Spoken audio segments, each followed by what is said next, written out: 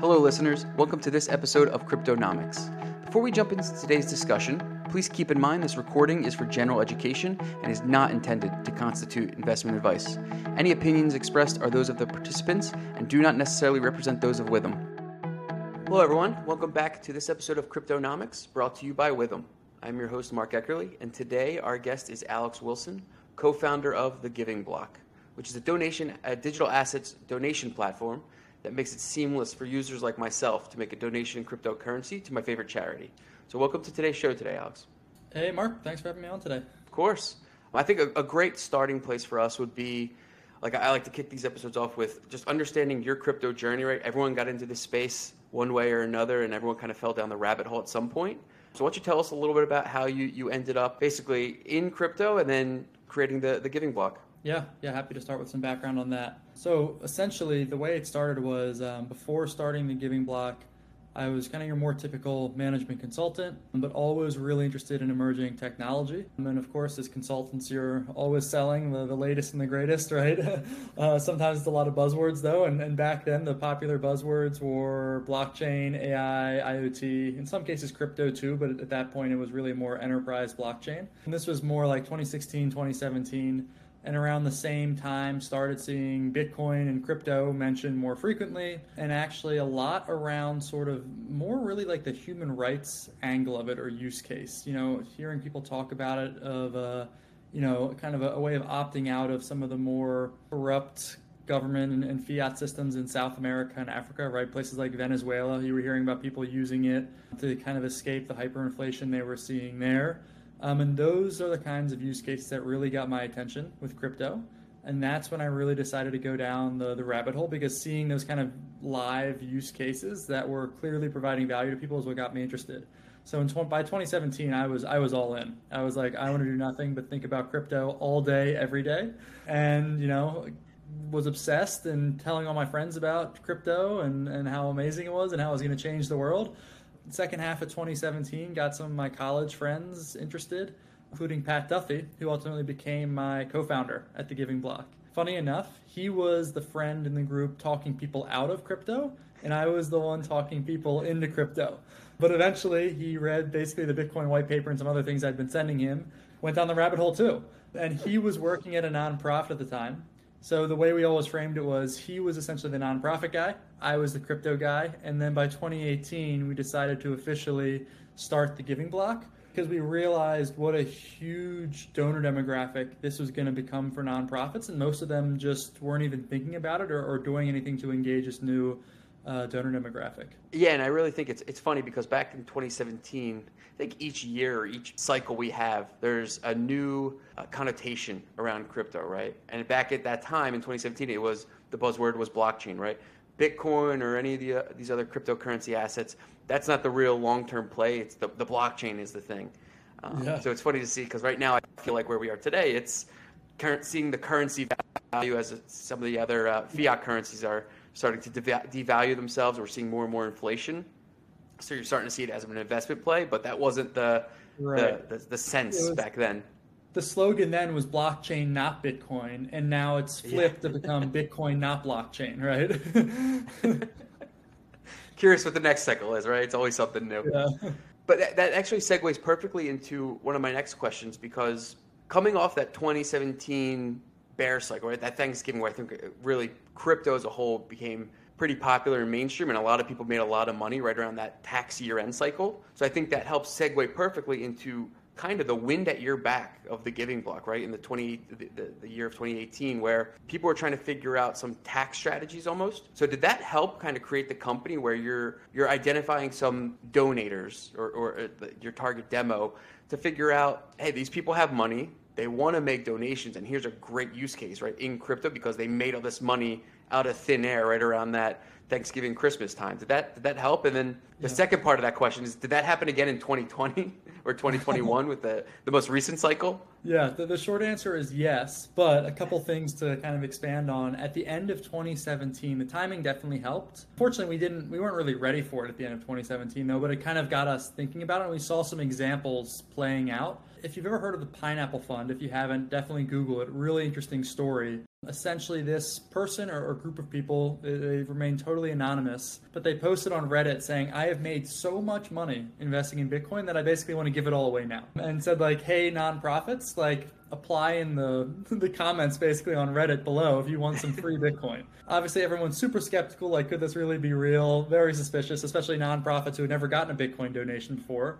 And in a lot of cases had maybe never even heard of it. But turns out Pine and the Pineapple Fund donated $56 million worth of Bitcoin to about 60 different nonprofits, which is amazing. So we saw this play out right around the time we were thinking through this concept, and we're like, wow, this is real, right? Like, this is happening, and the Pineapple Fund isn't going to be the last time someone makes money in crypto and wants to donate it. And we essentially realized, right, like, okay, well, why would someone donate crypto versus, let's say, fiat?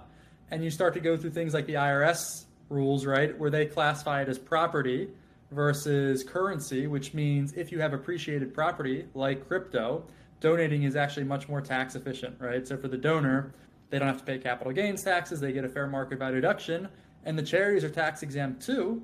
So it's really a win-win where, you know, you're probably able to donate, let's say 20 or 30% more, and your write-off is 20 or 30% higher, and the charity is essentially getting 20 or 30% more, right? So it's a pretty amazing win-win all around. What's your target like donor, your donor demographics? What does that look like? Who's the makeup and the feel of most of your audience as far as who you're seeing in the space? So it's kind of what you'd expect in the sense that it's a typical crypto holder, which we know tends to skew younger, right? So a lot of millennials and Gen Z, and on average, they tend to be wealthier, people that have crypto.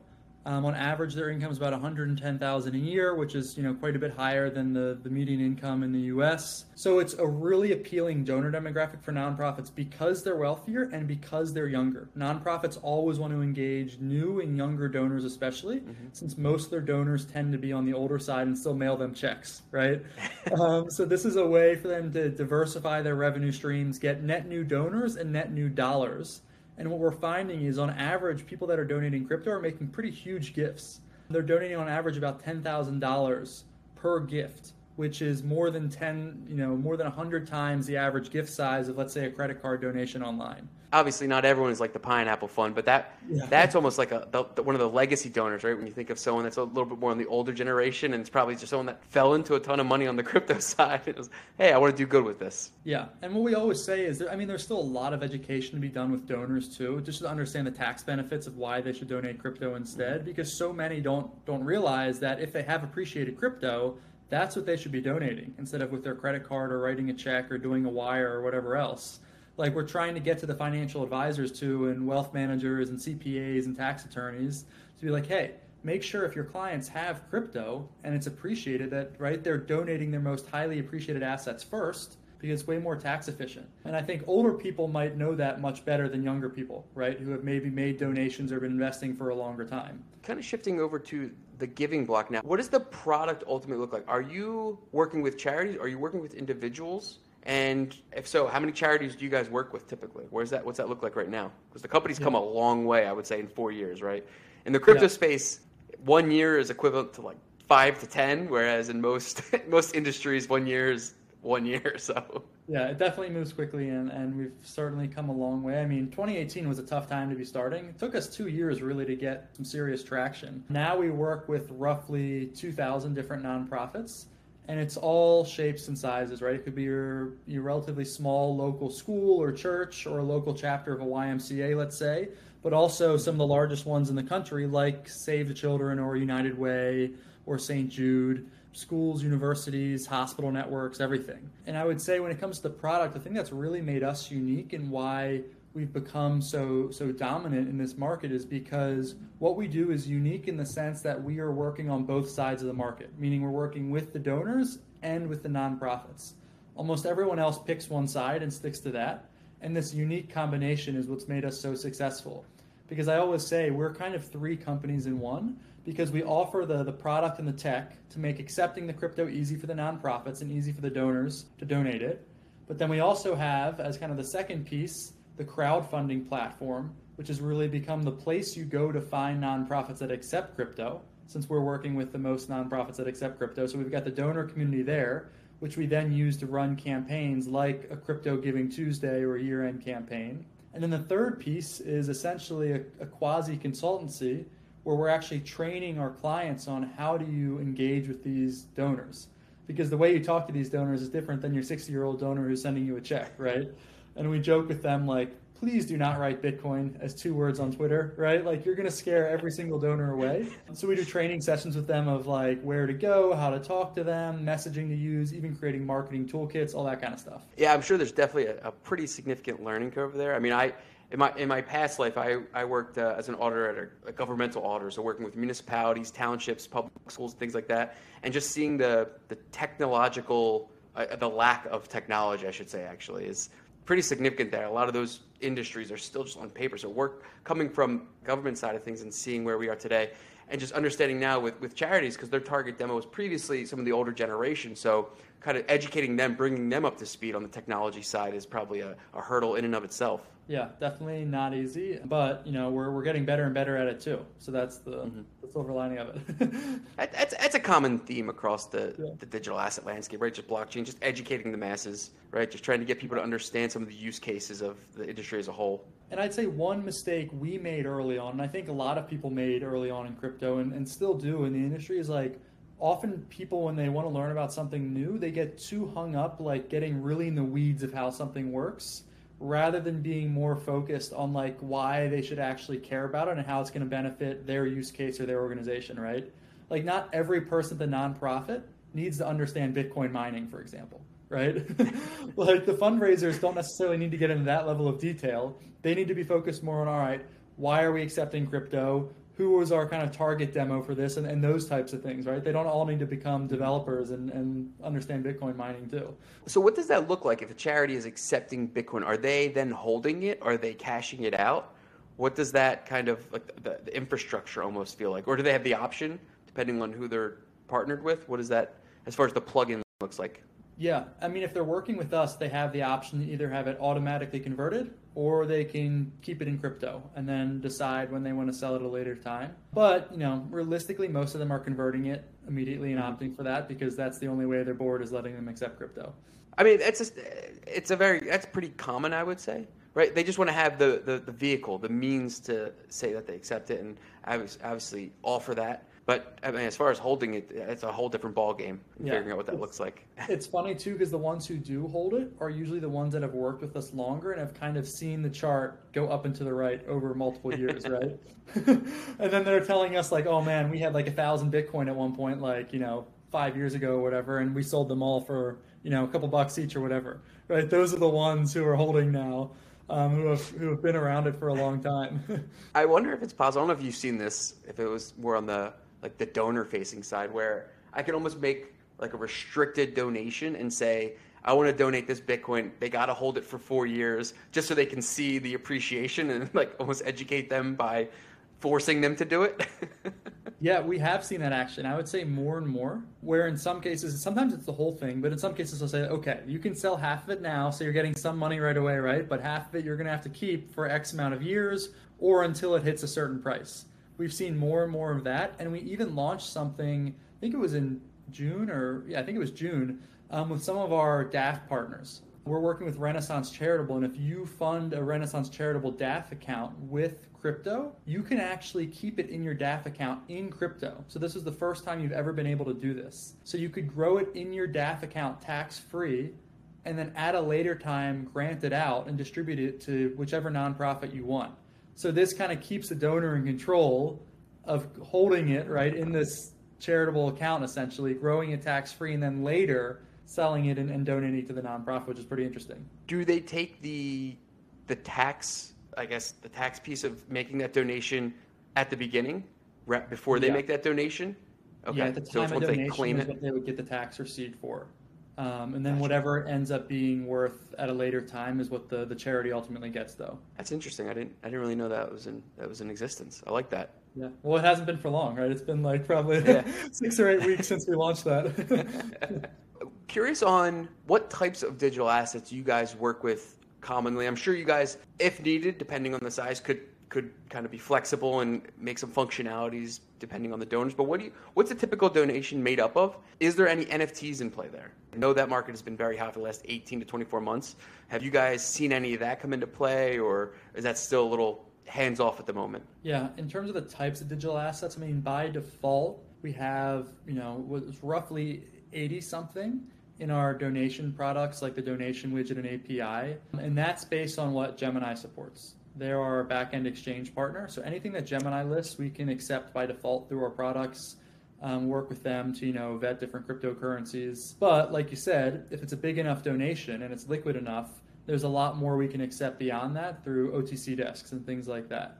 So overall, there's probably more than 200 different cryptocurrencies we can accept, but some are just not very common, so they're not built into the product and it's a bit more manual, but we can still handle it. And then on the NFT side, it's been really interesting. That's an area that's really grown significantly, and we really consider NFT philanthropy kind of its own market and strategy as like a subsector of crypto philanthropy. And we've seen, I would say, like maybe 20 or 30% of our donations every month are in some way connected to an NFT. And what's happening is it's not usually the NFT itself that's being donated, but it's the proceeds of selling the NFT, right? So a creator says, hey, I'm doing a new NFT drop of, I don't know, let's just say 1,000 new NFTs, and I want 25% of all the proceeds to go to No Kid Hungry automatically, right, when the auction ends. So we're seeing things like that where they're using it as like a fundraiser, essentially. So the nonprofit never actually has to accept the NFT, but they're getting the crypto proceeds from the NFT sales, basically. And then there's even a step further, usually, right, that's pretty unique and different than, let's say, traditional art, where on some platforms you can say, I want the royalties to also go to the charity. So that every time it's sold, let's say 5% is donated back to No Kid Hunger, whichever charity the creator chose. So we're integrating with more and more NFT platforms to make that as easy as possible for the creators and the owners of NFTs to kind of build this into the actual model of the NFT itself, really. Yeah, just based on how the market has been, I know more and more people are getting into the NFT space and more things are kind of being explored upon as to what can ultimately be an NFT. So that market isn't going anywhere anytime soon. I just see that could be a great potential use case for more people to make donations, right? Seeing the NFT drops and having those royalties, which I mean, most of them I feel like are in perpetuity, right? All the secondary sales, You're getting a piece of that. So that's just continual passive income almost for a lot of these charities. Yeah. That's the way they go. It's amazing that like sustainable revenue stream that keeps on coming every day, week, month, whatever the frequency might be, that you wouldn't have in pretty much any other fundraising scenario, right? Like you couldn't do that with traditional art. It would be impossible. Yeah, you're never going to see that. So I'm curious now to get a couple of your success stories or passion projects, something that if you have one or two of them that you'd like to share, just that you've been proud of since the inception of the company, whether it's been a charity that you've worked with or a project that you guys have come on late and really delivered and executed. Just curious to see one or two things that you're really excited about that really hit home. Yeah, I can think of two great examples. One is a smaller charity and one is a larger, so you'll kind of see the spectrum. But one example is Orangutan Outreach, which is, I would say, on the smaller side of charities that we work with. Their annual budget when we started working with them was roughly $500,000 a year. They started taking crypto with us, and by the end of the first year, they had raised roughly $1 million in crypto, and their budget was now about $1.5 million. Obviously this doesn't happen every time, and it's not easy to make something like this happen. They did an amazing job, though, and what they did so effectively was when we tell our clients, like, hey, you really should be marketing this, you should be engaging the community, some do that more than others, right? It's very much a thing where you get more out of it if you put a bit more effort into it. And they really went all in on building relationships in the NFT community. When they got connected with the Bored Ape Yacht Club community. That's exactly where my head was at. Yep. And they ended up raising a ton of money from them and other NFT projects and have done just an amazing job really going out into the community, building a brand and a name for themselves. So anytime there was something happening, they were the first charity that, the Bored Apes thought of.